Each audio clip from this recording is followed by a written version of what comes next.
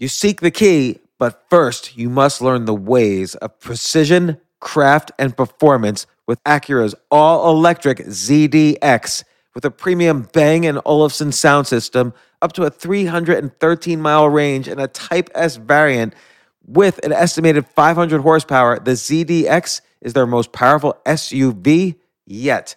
Unlock the energy when you visit Acura.com to order yours today. Save big money on everything for your projects. Now at Menards. We have it all for garden and landscaping essentials. Visit our outdoor garden center today and update your backyard space. Grid Accents lattice panels have a timeless design with an innovative design that's simple to install and requires almost no maintenance. Save big on lattice panel options at Menards. View our entire selection of garden center products today on Menards.com. Save big money at Menards. This isn't your average business podcast, and he's not your average host. This is the James Altucher Show. Today on the James Altucher Show. I grew up in school. I got kicked out of 2 high schools. And I was a class clown, and I was disruptive. That's what any progress report, any write-up that you would see, disruptive, class clown. Now I get paid to be disruptive and a class clown on radio. So it's kind of like I took those, so-called flaws and made them my strength in a way. So I think that's what everybody needs to do. One of your things you say is fuck your dreams, because in part you initially wanted to be a rapper. Yes. You ended up in radio. But how does one kind of navigate passion with failure? Oh. Or how have you done it? That's a great question. Finally, I asked a great question. Thank you. Like most brothers in the hood, man, I wanted to be a rapper. And, my mentor, Dr. Robert Evans, he told me, yo, you suck as a rapper. Rap is not your thing. And I didn't fight him on that because I did enjoy radio. I really enjoyed radio more than I enjoyed rapping. That shit is whack to me. It wasn't natural to me. And so when he said that to me, it just clicked, because a lot of times, it's not our dream we're chasing. It's just something we see working for somebody else. And when you see it working for somebody else, you're like, oh, I can do that too. But it's not your dream. It's not the path that God wanted you to walk. Radio was my thing. Did you feel something different the first time you started doing a radio show? Yeah, I just felt it, man. I think we've all in this room experienced that. That thing that you do that just feels right. This feels like me. This is my future. I think if we're all, aware of who we are as people, and we're really in tune with the universe, when you're in a certain space, this is what I want to do. I would do this for free. I genuinely enjoy doing it. It lifts me up. It makes me feel empowered. It inspires me.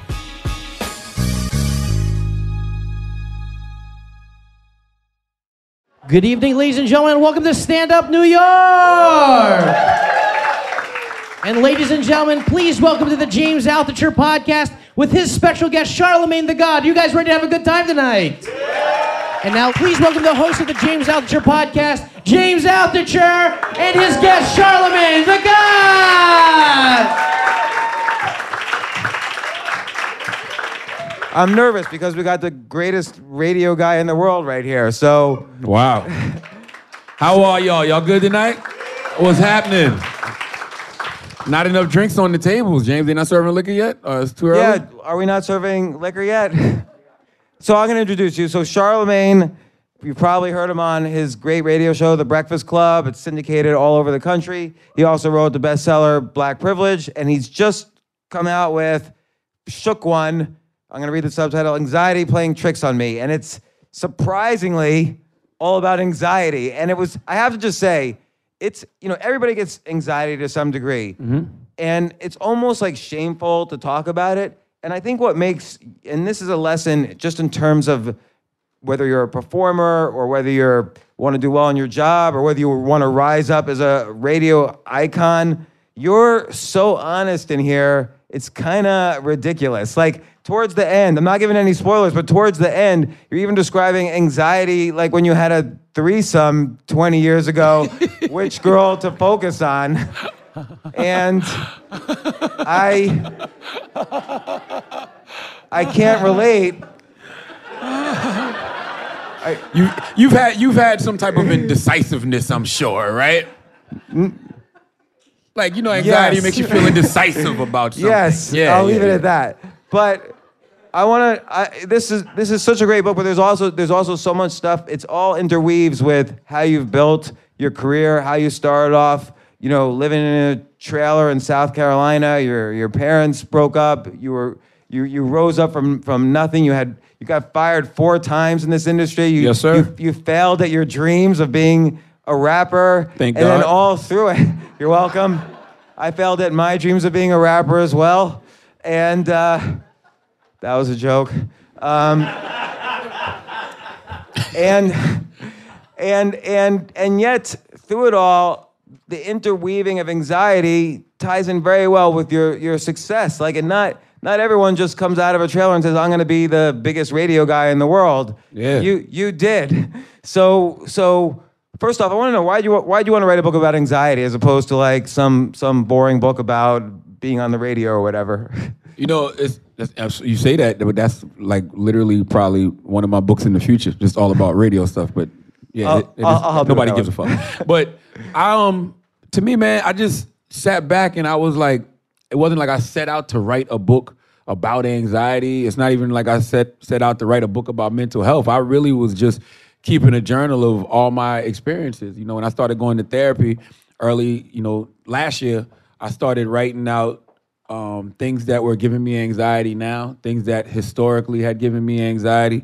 And then you know how it is when you start going to therapy. When you start going to therapy, you start unpacking all kind of stuff you didn't know existed. You get to the source of like your PTSD or trauma from things that happened to you when you were younger. And then you start thinking about stuff that happened with your parents. And it's like, oh, I love my father, but no, I hate my father. And then I love my father again, all in this whole, span of like two or three months period. And then when I was just writing the journal and just keeping notes of all my experiences, when it came time, for the book publishers, how they hit me. You wrote what, 21 books?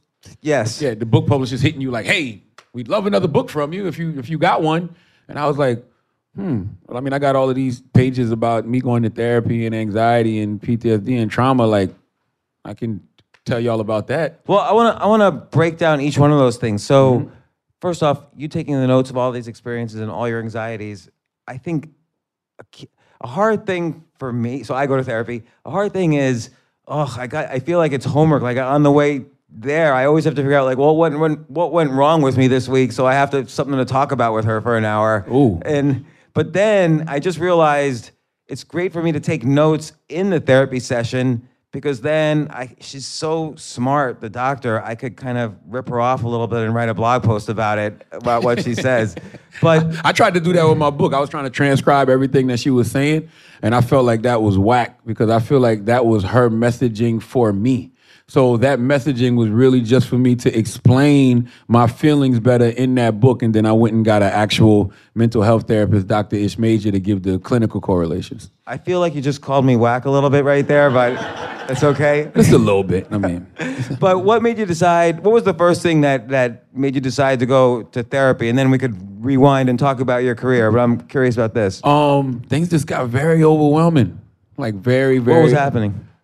I hate to sound like a dick, but too much success. Like, and you start questioning yourself, like, are you worthy of this? And then you start thinking about like my mom who only made like $30,000 a year, and then you start thinking about just people that who may need help, back from your hometown, and they ask you for things, and you start to feel guilty for you wanting to make purchases for yourself, and as soon as you about to make a purchase, you're like, well, damn, somebody did just ask me for this, a couple of days ago, and I know that they could really use it. So that was just one of the things, and then like, overwhelming parental paranoia. Like I got 3 daughters now. Last year it was just, 2, but now I got 3 because I've been fucking, and it's like, it just was like constantly thinking about the world and the effect that the world could have on my kids. And, my daughter's 10.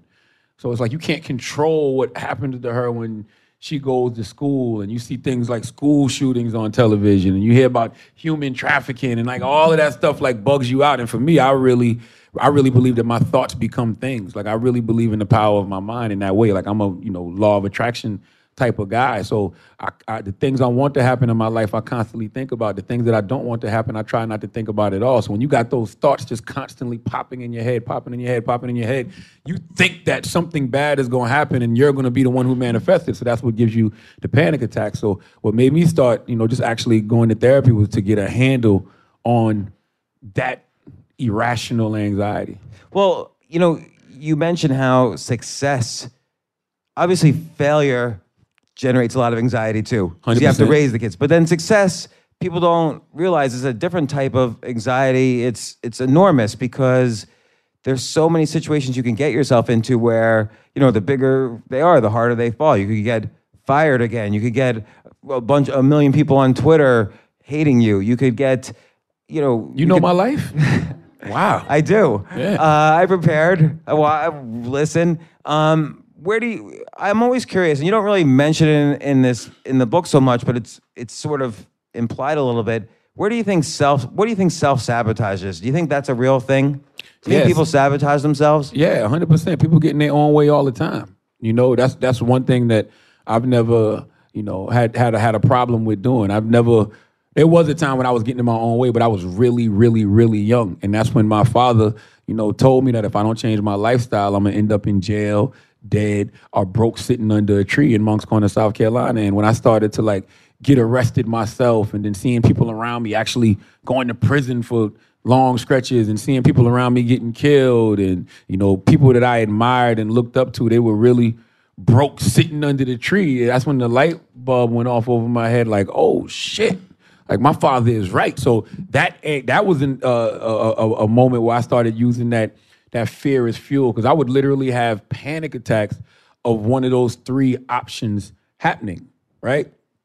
So it's like, for me, I didn't get in my own way because I stopped myself from getting in my own way. Like when I just needed to bump my head 1 or 2 times to realize like, oh yeah, it's real out here. And luckily I was one of those people who got the opportunity to learn from my mistakes, and move on from those mistakes when I was young. I think a lot of times these kids nowadays, man, they're not getting second and third chances the way that we did Or they when give we up. was younger. Or they give up. I never gave up. And the reason I never gave up, because I don't have a plan B. I didn't go to college. I don't have no degrees. I don't have a wealthy family I can fall back on. I knew that it was either sink or swim for me. Like either I'm going to do this and go hard at it, or I'm going to really be broke sitting under the tree in Moncks Corner. And you mentioned this in your last book, Black Privilege. Like you talk about essentially persistence, work hard, do what you love, and basically, and even do for free. Do what be willing to do what you love for free to kind of climb up. And we were talking upstairs to build your network and get the connections. And the best way to do that is just to throw yourself at something you love. How did you know you loved radio? And then whenever anyone begins something, there's always going to be, you're going to suck at it in the beginning, even if you love it. And you're going to have to recognize that you suck and keep sucked. continued. All right, you never sucked. I wasn't as good as I could have been, but I didn't suck. I had a natural, raw talent. And the reason I know that is because other radio personalities used to tell me that. So that was kind of like one of the things that put the battery in my back, because I already loved it and I had a passion for it. But I started off doing this thing called voice tracking. Well, the way I got in the radio period was I just decided to start working a bunch of odd jobs to like just create positive energy in my life, because there's an acronym I like to use, and it's PEACE. And this positive energy activates constant elevation. And like for the lifestyle that I was living, like, in and out of jail, selling drugs, hanging with the wrong crowd, I knew that in order to change my life, I had to change that lifestyle. And part of changing that lifestyle was cutting that off altogether. And so I started working mad odd jobs. I worked at, my first job was a warehouse called Industrial Acoustics Company. I got fired from there after a couple weeks. Why'd you get fired?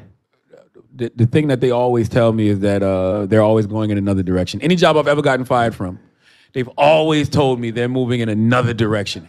Every single job. I got fired from Taco Bell by my sister, who was the manager, fired me after 2 weeks. She told me they was moving in another direction. I was like, I live with you. What other Wait. direction are you going in? Wait.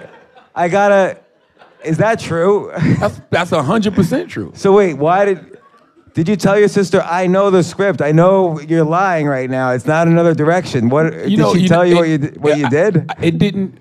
That whole phrase didn't even like hit me until the fourth time I got fired from radio in 2009. I've been fired from 4 different radio stations. When I got fired in 2009, I got a homegirl named Kendra G.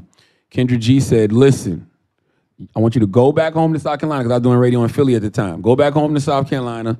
And she said, spend all the time you can with your family, reset, because when you get back in position, you're not going to have time. And the next position I got into was the Breakfast Club. And she said, every time they call you into these offices, because I used to tell this story, like every time they call you into these offices, they tell you that they're moving in another direction. She said, it's not them moving in another direction, it's God moving you in another direction. And the reason I always embrace that is because every single time that I would get fired, I would always like get fired up. Like I would always end up at a better radio station. So on the one hand, there's an element of surrender. So if you find yourself in a bad situation, and you talk about this in Black Privilege, learn the lesson from it. Yes. But then there's also this element of surrender, like, okay, something bad happened. I don't know what direction I'm being moved in, but I need to surrender to it, and that helps reduce the anxiety. Yeah, I didn't realize that lesson until later too. Because the first time I ever got fired from radio, I really thought like my life was over. Because you got to think, I didn't go to college. I don't have any degrees. I was selling crack. So I already felt like I wasn't supposed to be here anyway. So I felt like it was only a matter of time before somebody looks up and says, you know what, this guy really don't have no experience and he really does not know what the hell he's doing. Why do we even have him here at this radio station? So I had worked at a station called Z93 Jams, and I left there to go work at Hot 98.9, and I did full-time there Monday through Friday. And the show was like number 14 when I got there, and I took it to like number 2 in the city, like right behind. What other Z93 directions do they Jams. want to go in? That's a good point. But they fired me. And the guy that fired me, his name was Corey Hill, and he took away like, they took away all my features, so they were just trying to like break me down a little bit. And then after they took away all my features, they eventually fired me. And he fired me so ill. He fired me like you know how on Friday when Craig was like, I got fired on my day off? Like he literally fired me on my day off. Like I literally was away for the weekend from like, I used to work Monday through Saturday. So I took off that Friday and Saturday, and I was down in Miami doing some work because I used to work for this independent record label. And when I got back, he was like, yo, I don't want you to come back to work until me and you have a conversation. And I was like, okay, when's that going to be? He said, I'll call you. He didn't call me for like 3 days. So then the general manager calls me and was like, yo, why haven't you been coming to work? And I was like, because your program director told me not to come in until we have a conversation. And then me and the general manager had a meeting, and he basically told me how Corey Hill, the program director, thought he couldn't work with me, and I was arrogant, and yada, yada, yada. But didn't the general manager want to make money? I mean, you took the radio station up. He did, but he was only the general manager, not the owner. You know? So the owner and Corey Hill wanted me up out of there. So they ended up firing me. And when he fired me, I hated that motherfucker. Like, I wanted to, like, hurt him really bad because I felt like he was ruining my life. Like I'm trying to change and trying to be a new man and a new person. And I got this career. I never had a career. I was making $19,000 a year. But to me, I was like, just to say, oh, I got a salary sounded like a thing, like a really big thing. And I'm like, you was ruining my life. So I really didn't understand the surrender aspect of it when I first got fired. But then when I look back on that situation, I know for a fact I caused that whole firing on myself because I was arrogant. You know, I was feeling myself because I was always cool growing, but it's the difference between being hood cool and actually being on the radio and, you know, people looking at you like some type of local celebrity. Like I remember the first time I went to this club called The Nightlife in King Street, South Carolina, and my name was on the marquee. And that shit blew my mind. And mind you, King Street is like a town of 2,000 people. So it's like one stoplight town. So of course they would be excited to see me. And it's like they were treating me like a real star. And all that shit went to my head. Like it absolutely went to my head. Like I remember it was a woman out there, and I remember her coming up to me and saying, I'm gonna do whatever Charlamagne the God tells me to. And I was like, oh shit. Like, that's how it is for real? Like, you know? So it's like, that was like my first experience with groupie love. And I know for a fact I lost my mind. I feel like God took that job away from me back then because I was misusing the platform. Wait, Now you want to know about the group he loved. Can we? That's what- Can we just trade lives for a little while, like a science fiction movie, like Freaky Friday, like it goes back 20 years in time? Oh, I'm Charlamagne, and you wake up, I'm this nebbishy, weird guy. Like, Yeah. so, then we have to figure it out. But then it has like a sad ending, like we never switch back at the end, and I'm like Charlamagne the whole time, forever. And you're like, stop. I thought we're supposed to switch back at the end. It's a rom-com. It's a tragedy. It's not changing. So what'd you do when you got fired and you thought, this is it? I surrendered. And I realized that I had to check myself and realize, you know what? Nobody got me fired but me. That's number one. Like I was blaming everybody else and, blaming Corey Hill, but the truth of the matter was it was me and it was my arrogance. And so at the time I was doing independent, I was working for this record label called Never So Deep Records, and they were a subsidiary of MCA, but the guy, his name, he's a great mentor of mine. His name is Dr. Robert Evans, and his son's name is DJ Bless. He's a producer. So they were based out of Somerville, South Carolina. And what he did, he made me buckle down. He was like, look, it's just a pit stop. We're going to do a CD, and it's going to be a compilation CD, and it's going to be structured like a radio show, and you're going to host it, and it's going to be all our artists, and we're going to send it out all over South Carolina so it'll serve as an air check. And, I was like, okay. And so I did that, and I got a call from the Big DM in Columbia, South Carolina, and this dude named Mike Love, he hired me, to come do radio in Columbia, South Carolina. And that was like an eye-opener for me because I didn't know that I could do radio anywhere else. And that's what made me so mad at Corey Hill, because I already had worked at 2 stations in Charleston, South Carolina. And at the time, that's all I knew was Charleston, South Carolina. I never even been on a plane. I didn't get on a plane until like 2002. You know what I'm saying? So it's just like, I didn't know anything but Charleston. So when I got another job somewhere else, I was like, oh, so this is how the game of radio works. Like, I can get jobs other places. Like, I don't have to be from the area to get another job. So that was kind of a eye-opener for me. And so what happened next? I started driving to Columbia every weekend, which I was happy for because my now wife, she started going to the University of South Carolina. And so that just gave me a reason to be there every weekend. And so I started doing radio there, and they were owned by a company called Inner City Broadcasting, and they weren't really a hip-hop station. They just turned to hip-hop for a moment because the ratings were bad, and they knew that hip-hop was the popping thing. So once the ratings shot back up and, they started getting more advertising, they decided to flip the station back to urban adult contemporary. So therefore, I didn't have a place to be anymore. But what they did was they actually bought the other hip-hop station in the market, which was their main competition, Hot 103.9, and they moved me over there. And that was dope because Hot 103.9 was, they started syndicating Wendy Williams on Hot 103.9. And when they started syndicating Wendy Williams on Hot 103.9, she used to come on before my show. So she'd be on in the afternoon, I'd be on at night. And it's like her producers started to actually hear my content. And like they started to hear some of the interviews and stuff that I did. And she started like just shouting me out and talking about interviews that I was doing, and I was like, oh shit. So it's like, yo, my name started to grow, and then like a lot of the interviews I was doing in Columbia started to like go viral before viral was a thing. Back then there was only a couple of hip-hop websites. You had like allhiphop.com, you had sohh.com, but they would like post my content. And so my name continued to grow. And then I actually got fired. How many firings we on now? 1, Hot 99. I got fired from Hot 103.9 in Columbia, and the reason I got fired from Hot 103.9 is because 2 reasons. Well, 1 reason. There was this guy who used to be a manager at this club in Columbia, South Carolina, and there was always the urban legend that he was putting date, rape, drug in women's drinks and taking advantage of them, but nobody could ever prove it. But then one day, this young lady pressed charges against the guy, and the guy got arrested, and they had his mugshot on the Richland County website, and so I took the mugshot and put it up on my MySpace page and wrote like this, long woke caption about how we got to watch this business and we can't frequent these places that are doing these things to our women. And the guy sued me. He sued me for defamation of character. And the lawyer said in the statement, even though what he said about my client was true, even though he did get arrested for these things, and it was all public record. So that must have made you anxious. It wasn't my place to say. Well, it did, because I never had been sued, and I didn't know what that meant. And I only had been fired once up until that point, but that felt like I was about to get fired. But they didn't fire me. They demoted me to 1 day a week and settled with the goddamn club for $2,000. Right? So So Wendy Williams was following your stuff. yes. So at the same time, Wendy's husband, me and him had built such a good rapport because when Wendy used to come down to the market, we just used to show them love. You know, go get them weed.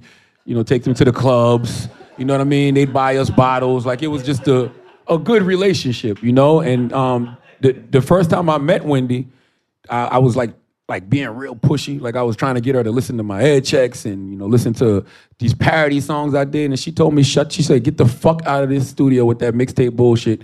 She said, take that mixtape shit to my husband.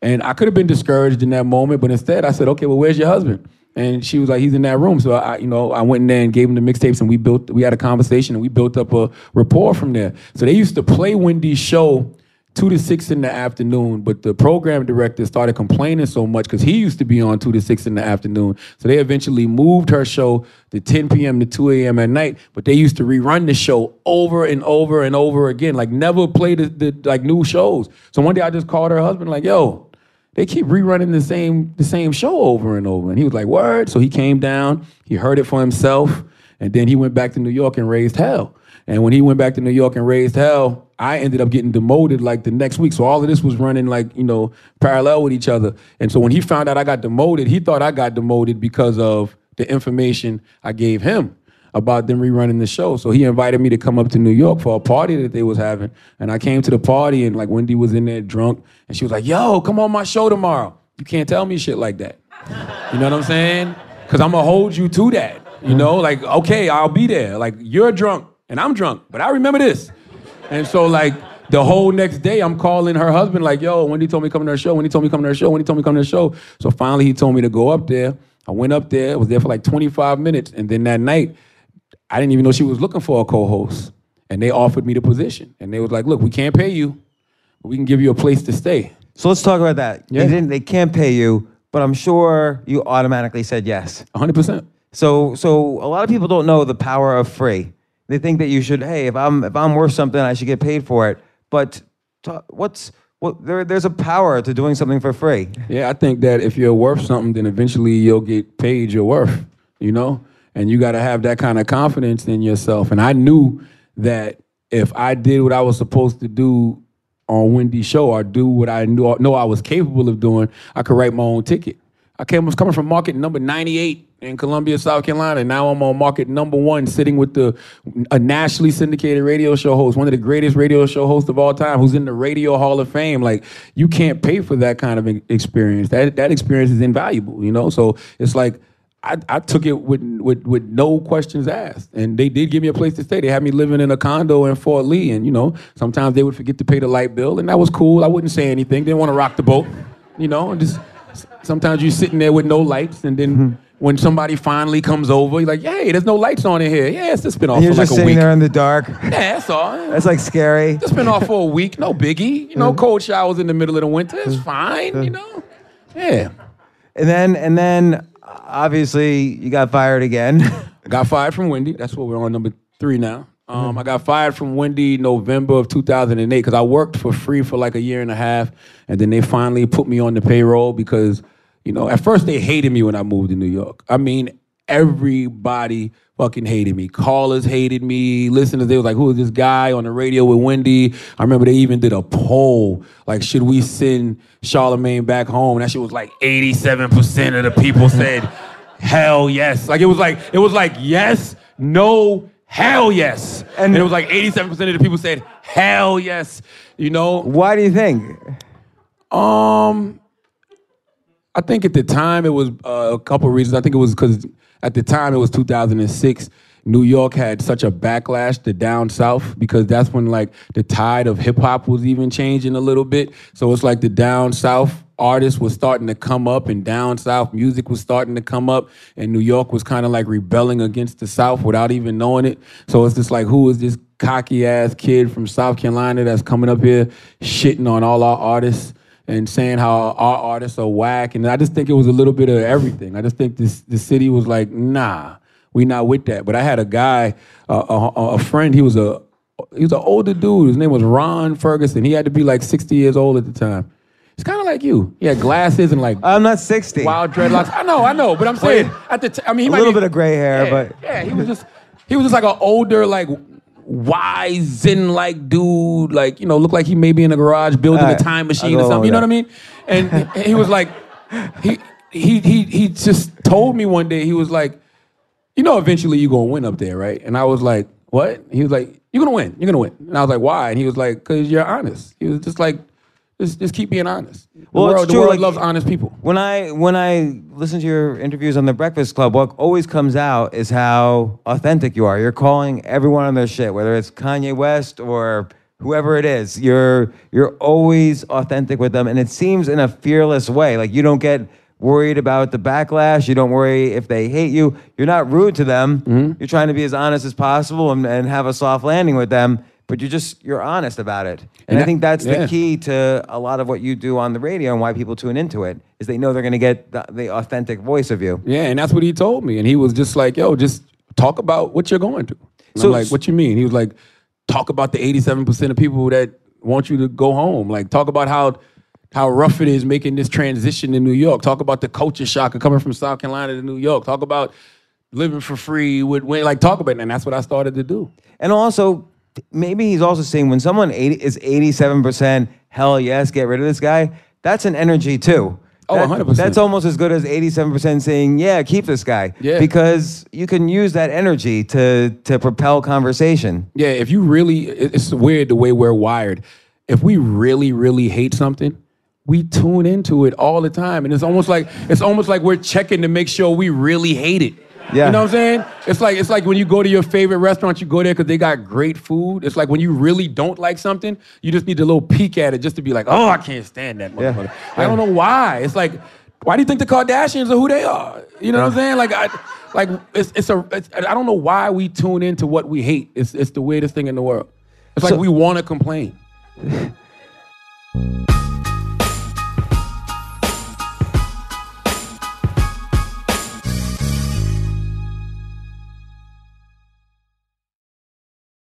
I have to say, Airbnb has changed my life. I just love staying in Airbnbs. Like in about a month, I'm going to Cocoa Beach, which is right next to Cape Canaveral. I'm going to watch some rocket launches. I'm going to, of course, be staying in a very nice Airbnb on the beach. And it's just such a great experience. Like the whole world is available to us now because of Airbnb. But whenever I'm at an Airbnb, I always realize, the home that I left to come to this Airbnb, I could be making money on that right now by hosting and being an Airbnb myself. So, and I've known people, I had a friend who basically, made a living from turning his home into an Airbnb. So if you have a home, but you're not always at home, you do have an Airbnb there. And it can easily fit into your lifestyle, and it's a great way to earn some money. Your home might be worth more than you think. Find out how much at airbnb.com/host.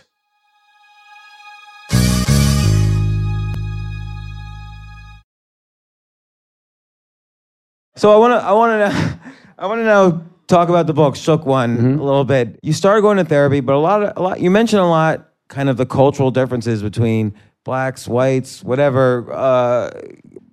People don't, black people don't want to go to therapy, and they don't acknowledge that they might be feeling anxious. And you say there's a difference in the level of anxieties between, black people and other races and stuff. So what's up? When people hear you go to therapy, what do you see as their reactions? Do you think this will kind of encourage people to say, hey, this is a viable option for you? It's not a weakness? Yeah, I don't even know if it's the fact that black people don't want to go to therapy. It's just something that's not a resource that's available to us when we're growing up. At least it wasn't for me. Only time I used to even hear about therapy was on Frasier. And then when I started watching like Girlfriends, and I think it was Jill Marie Jones' character, Tony, used to go to therapy, but back then, therapy was like when you're driving and you get rear-ended, and then you start faking injuries, and you got to go to therapy, a couple times out of the month just to, make sure that settlement is right and where it needs to be. I just think that it's just a resource that people aren't aware of, you know? And like now, when they hear me talk about going, I would hope that it encourages people to go. Like, I just found out that my mom used to go 20 years ago. Like, when my mom and my father were getting a divorce, she was going in. I didn't know that. But if I would have known that 20 years ago, then I would have known that there's this resource available that just helps me organize all the bullshit I got going on in my brain. But again, like, so many people avoid it or deny that they could have problems in their brain. Like, and not that anxiety is a problem in the brain, but anxiety disorder is a real illness. And which I never knew until this year, by the way. I just thought anxiety was anxiety. Like, I didn't know it was like an actual condition. I didn't even know that anxiety fell under the mental illness umbrella. Like, I had no idea. Well, like, and you give as an example, like, let's say you've been shot at, or you've been arrested a couple of times, or you're selling crack. There's anxiety, like, the next time the police guy turns the corner, or the next time someone turns, I could get shot or killed or arrested or whatever. Yeah. And then that PTSD creates more generalized anxiety than the average person's going to experience. Yeah, I got a chapter in the book called Blackanoid. And it's about being black and paranoid in America, because I just feel like it's a different set of circumstances that we have to deal with that other races don't. And, you know, it could even be like PTSD could even be post-traumatic slave disorder. Like, a lot of that pain could be passed on from, you know, our ancestors. Police used to be the original slave catchers.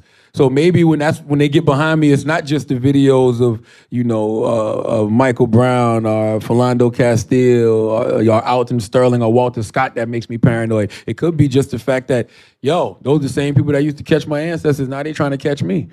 So how does like, let's say, talk therapy help in that, when it's what's happening there is, let's say you see a police car now or something that triggers one of these past events. Yeah. Is it talk therapy that helps, or do you need medication? Or no, I'm not on medication yet. I'm not opposed to it. But for the most part, therapy's been helping me out a lot. I think it helps me because that's one of the reasons I chose a white therapist. You know, when I first started, that's racist, man. No, I can tell you why. Kidding. When I first started, I wanted an Asian woman therapist, and like, that's a fetish. No. But I wanted an Asian woman therapist because I wanted somebody that was going to be like totally neutral. Like, I wanted somebody that didn't understand my world professionally or personally, didn't have some of the same biases that I may have, some of the same, you know, preconceived notions about the world that I may have. Like, I didn't want to go in there and be talking to somebody who I'd be like, yo, man, white people are the devil. And they'd be like, yes, they are. Like, no, I wanted to like talk to somebody that's coming from a neutral place. But if you think trying to find a black therapist is hard, try to find an Asian woman therapist. Okay, so I ended up talking to this white woman, and she's been really good for me because she doesn't know anything about my world. And I think that she's learning from me just as much as I'm learning from her. And, you know, sometimes I'll unload on her, and one time in particular, she just went, whoo! And I was like, that was a lot, right? And she was like, yes, that's a lot. And she just sat there for a minute. And I thought that was so dope because she wasn't just so quick to regurgitate something from the Four Agreements or, you know, the power of intention. She just like sat there and like let it sink in for a second before, you know, she replied to me. And so that's why I thought it was really good to have somebody who was neutral, because it made me realize I'm not crazy. And it made me realize that the things that are bothering me would bother anybody if they were in that circumstance. Because I think a lot of times, man, people just, you know, being a black man in America or just being a black person in America, you wonder if people give a shit. You know, like when you see what's happening to black and brown people in this country, or you see what's happening to them at the hands of the police, or you see like injustices like Colin Kaepernick takes a knee because he's really taking a knee for, you know, people that are experiencing police brutality, but then they flip it to, he's being unpatriotic. And I'm like, so you're just going to ignore the fact that he's telling y'all over and over he's taking a knee because of police brutality? Like, so it makes you wonder, do motherfuckers even care at all? So when you talk to somebody, you know, that's not from your world, and they hear it and they get it and they totally agree and understand, it just makes you feel better. And do you think, like, how long now have you seen your therapist? A year and some change. So do you think it's A, do you think it's helping? And B, here's the one question I always have about therapy. Mm-hmm. When I get a cold, I go to the doctor might give me medicine, and then I never go to the doctor again. when you go to therapy, it's like you check it. It's like the hotel that you check in, but you can never get out because it like feels like therapy never is supposed to end. They're I don't like, think it we'll talk should. about that next week. We're finished now. We'll talk about that one next Yeah, week. it's always to be continued. Yeah. Yeah. So does it end? No, and I don't want it to.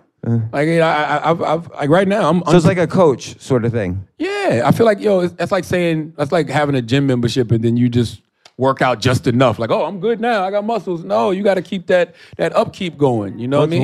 What's a gym membership? What is it? You go there for protein shakes.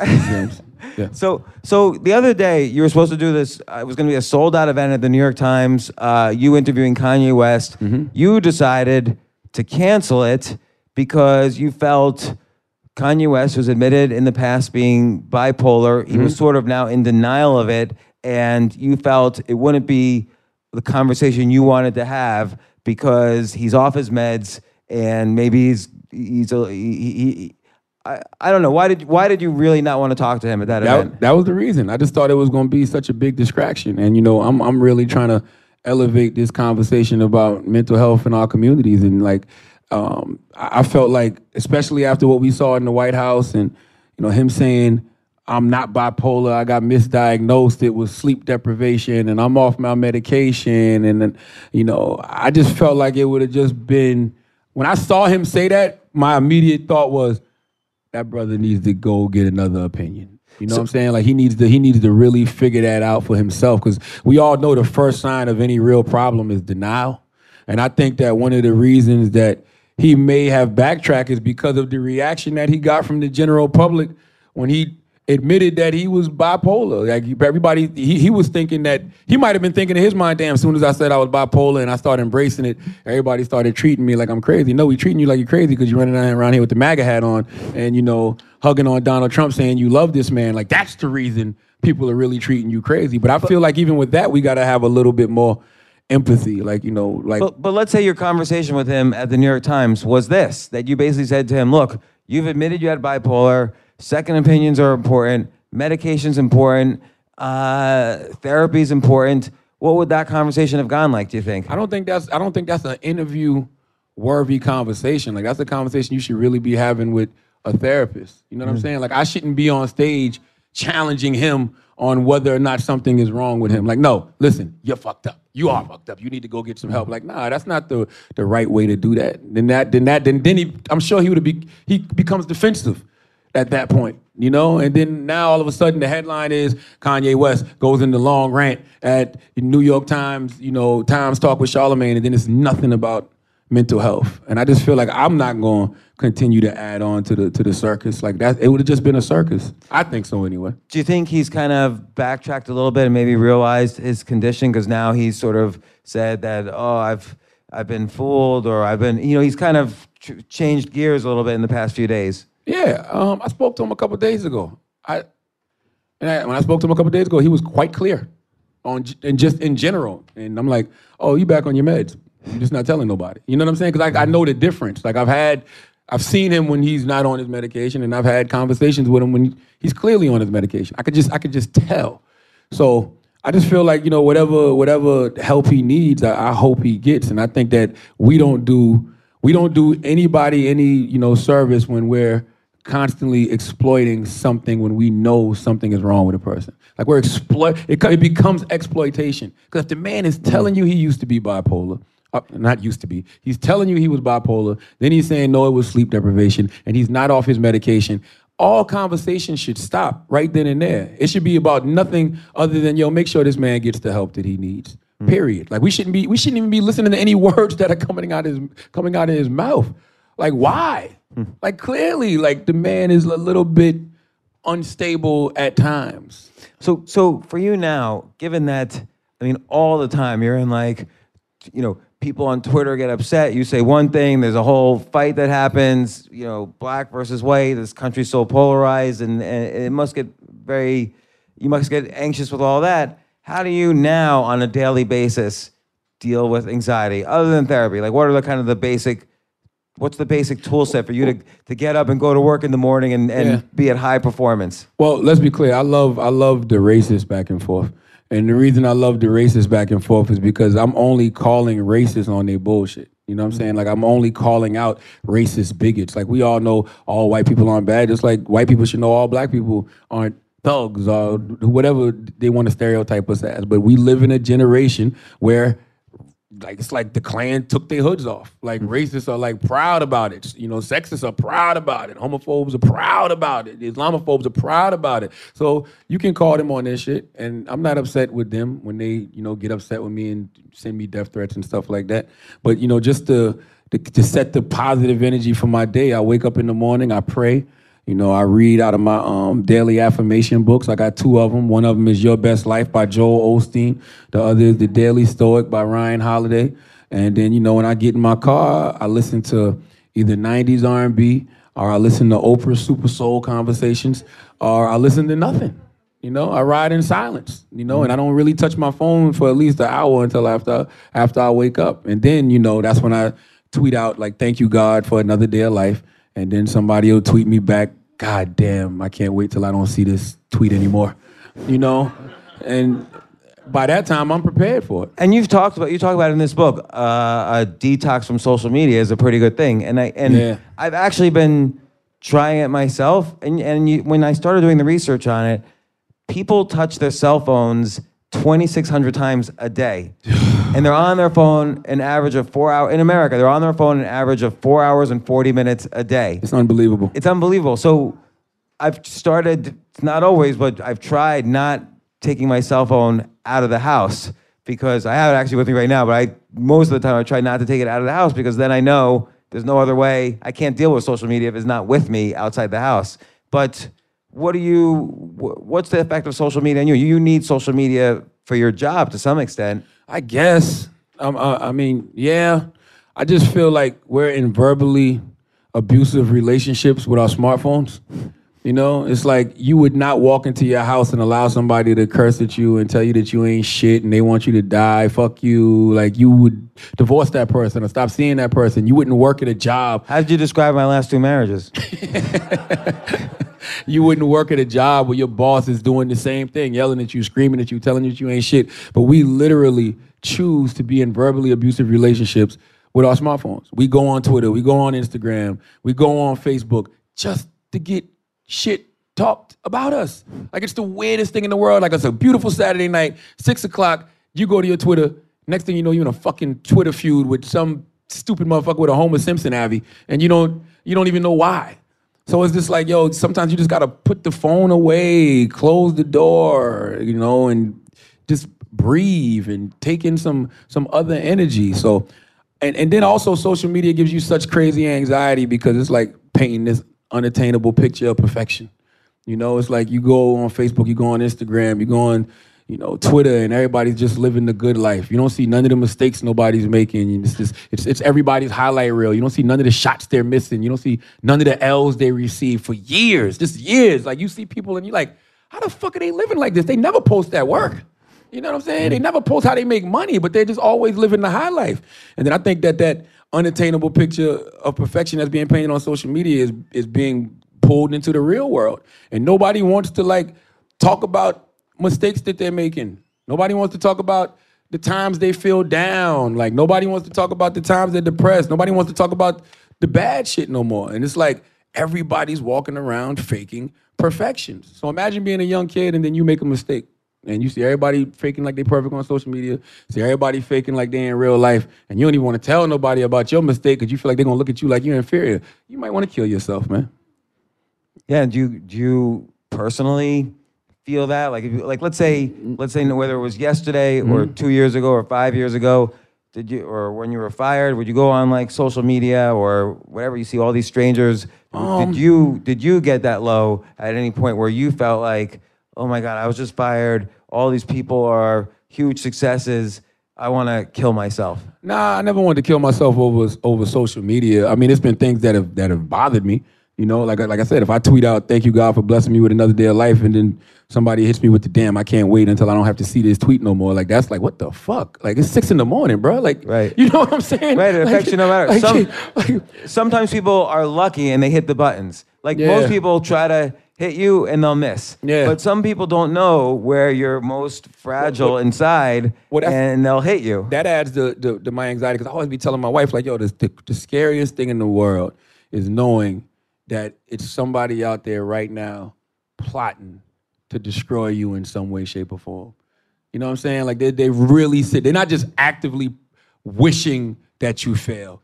They're cooking up something, because they know that a lot of times nowadays in the era that we live in, social media, nobody cares about the truth and the lies more entertaining. You can just throw shit out there. I've had a white wife my whole career, and she's not. She's black. But that's what I'm saying. On social media, they say she's white. Like, and I'm like, huh? Like, it's this picture that they've been sending me of it's not me, but they send it to me. I almost said myself. That's how much they send it to me. It's a picture of a man butt naked on all fours. And he's just got a bald head and a fat ass. And he's looking at the camera. And I'm looking, they've sent this shit to me so much. And they'd be like, explain yourself. And I'm like, and I've been looking at this same picture for 5 years. And I'm like, do I have to explain myself about it? Like, I know this isn't me. Did you ever, you should bring that guy on your show. I don't even know who that dude is. But it's like they send me this shit all the time. So I'm just saying, like, it's people that are actively working against you at all times. And that's a feeling that keeps you on edge. Like, you ever, wake up in the morning and you got 800 Twitter messages. And you're like, okay, what the fuck happened last night? You know what I'm saying? And you'll be surprised how much that affects people, man. I got a homeboy right now. And he's somebody that everybody knows. And like, I'll text him and just be like, yo, how you doing? And he'd be like, what happened? He don't even say, yo, I'm good. He'd be like, what happened? Right, and then I gotta go Google his name just to make sure shit ain't happened. That's not normal, right? That's not a normal way to live. You know what I'm saying? So, but it comes with the territory, I guess. So I want to reel back a little bit to the beginning. One of your things you say in Black Privilege is, fuck your dreams. And it's because, in part, you initially wanted to be a rapper. Yes. You ended up in radio, which, by the way, could be, you could say you stuck with the umbrella of the same dream, which was being a voice in the culture and being a communicator, an entertainer, a performer. So they're not the same, but it's in the same category. But how does one kind of navigate passion with failure? Oh, or how have you done it? That's a great question. Finally, I asked a great question. Thank you. Like most brothers in the hood, man. Like, the people we see who are successful that look like us, they're usually in entertainment or athletics. So that's why I wanted to be a rapper. And my mentor, Dr. Robert Evans, like, he told me, like, yo, you suck as a rapper. Like, rap is not your thing. You know what I'm saying? Like, you should stick to this radio thing because you're, like, really good at that. And if you focus on radio, you could be one of the biggest radio personalities in the country. And I didn't fight him on that. And the reason I didn't fight him on that, like, I didn't even feel the need to want to prove him wrong, because I did enjoy radio. I really enjoyed radio more than I enjoyed rapping. You go in the booth in the studio and you hot and you sweating and you off beat and yo, run that back, and you just 1 2 1 2, just trying to catch the beat. Like, that shit is whack to me. It wasn't natural to me. And so it's like, when he said that to me, it just clicked, because a lot of times, we it's not really our dream we're chasing. It's just something we see working for somebody else. And when you see it working for somebody else, you're like, oh, I can do that too. But it's not your dream. It's not the path that God wanted you to walk. Like, radio was my thing. And I got a tattoo on my arm. I got this when I was mad young, and it's Wolverine holding a microphone in his hand, because I thought I was going to be a rapper. And I just knew that microphone was going to change my life. But I realize now that microphone wasn't, the spit bars. It was the How did you know? How did you know content. Radio? What, like, did you feel something different the first time you started doing a radio show? Yeah, I just felt it, man. I think we've all in this room experienced that, like, that thing that you do that just feels right. Like, this feels like me. This is my future. Like, I think if we're all aware of who we are as people, and we're really in tune with the universe, when you're in a certain space, like, this is what I want to do. Like, I would do this for free. Like, I genuinely enjoy doing it. Like, it lifts me up. It makes me feel empowered. It inspires me. Like, I don't even care about the money. I just like doing radio, and that's what it was for me. Like, it was almost like I would always get in trouble when I was in school for being a clown and being disruptive.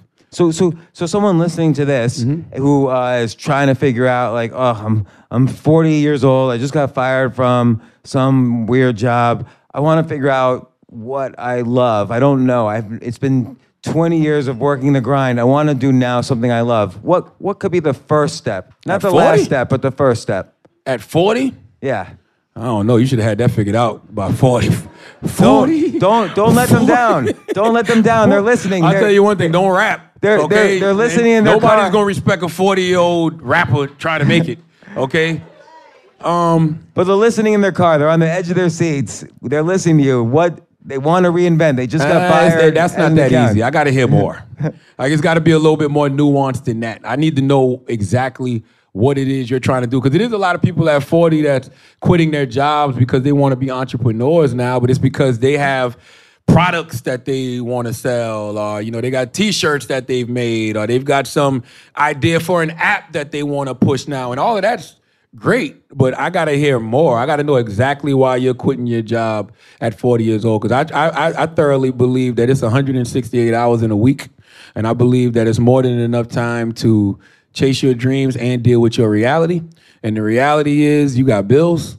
And the reality is you probably got kids at 40. And the reality is you probably got a significant other you need to take care of. So after you do your 40 hours or, whatever it is a week at your job that's dealing with your reality, then use the rest of the time to try to, chase your dreams. Right, because at some point in their lives, like you said, everybody in this room has had at some point that feeling, this is something I would do for free. Yeah. And even if they can't, they're not going to like immediately apply to be a radio host somewhere, but maybe there's little steps that they could take. Well, I mean, the radio thing worked for me, and that's what I said earlier.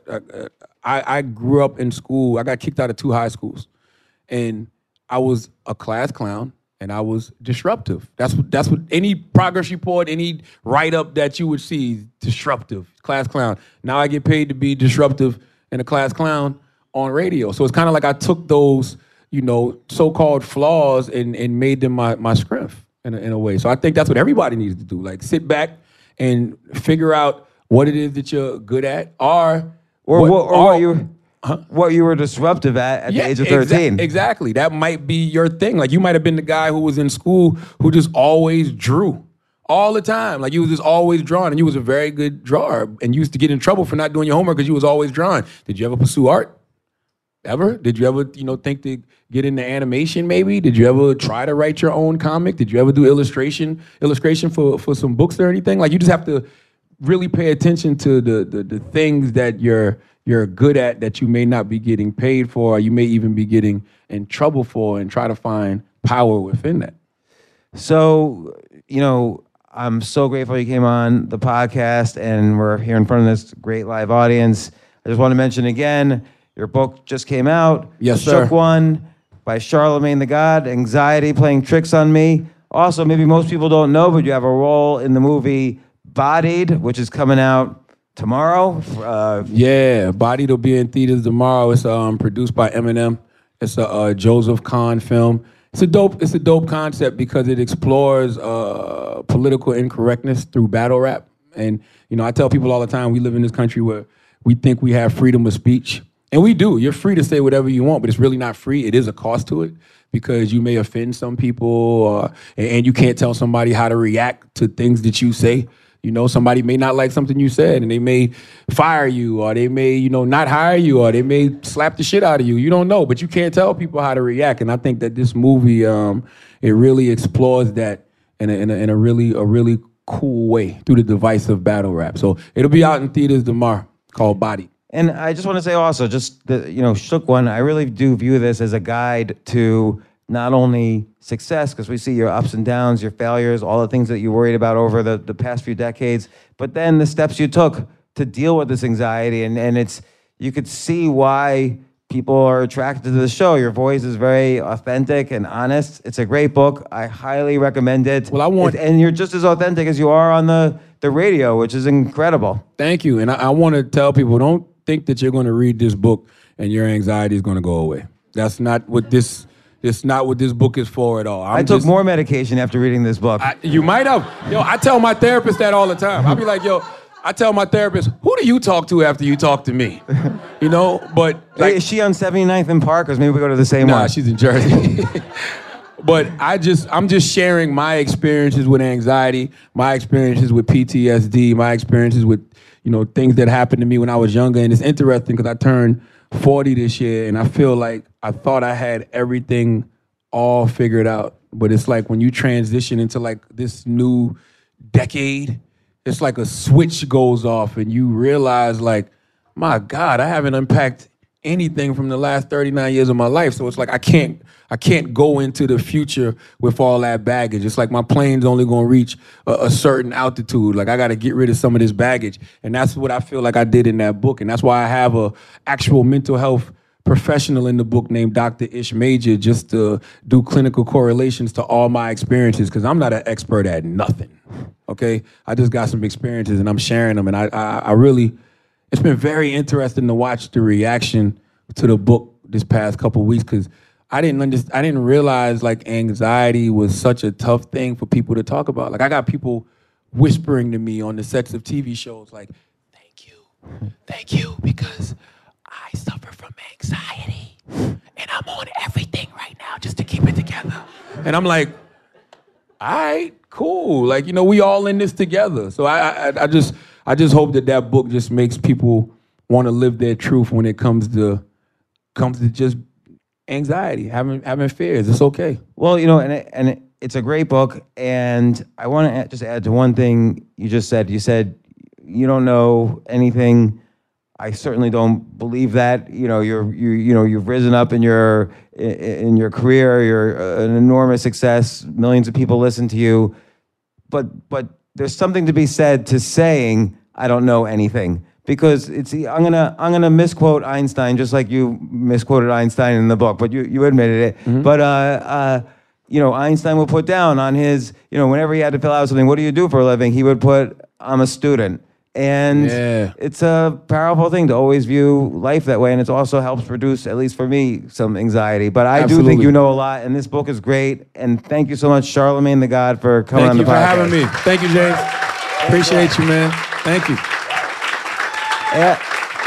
I will add that everybody who's here now can hang out at the bar, eat, drink, network. I thought you was about to say everybody in here get a free book, like on some Dr. Phil shit. You're also getting free books. So hey. And one more thing is that you can all stay for the 8 p.m. comedy show. So I hope you do, because I'm emceeing it. And once again, thank you, Charlamagne the God, and get your free book. Thank you all for coming out tonight. Thank you.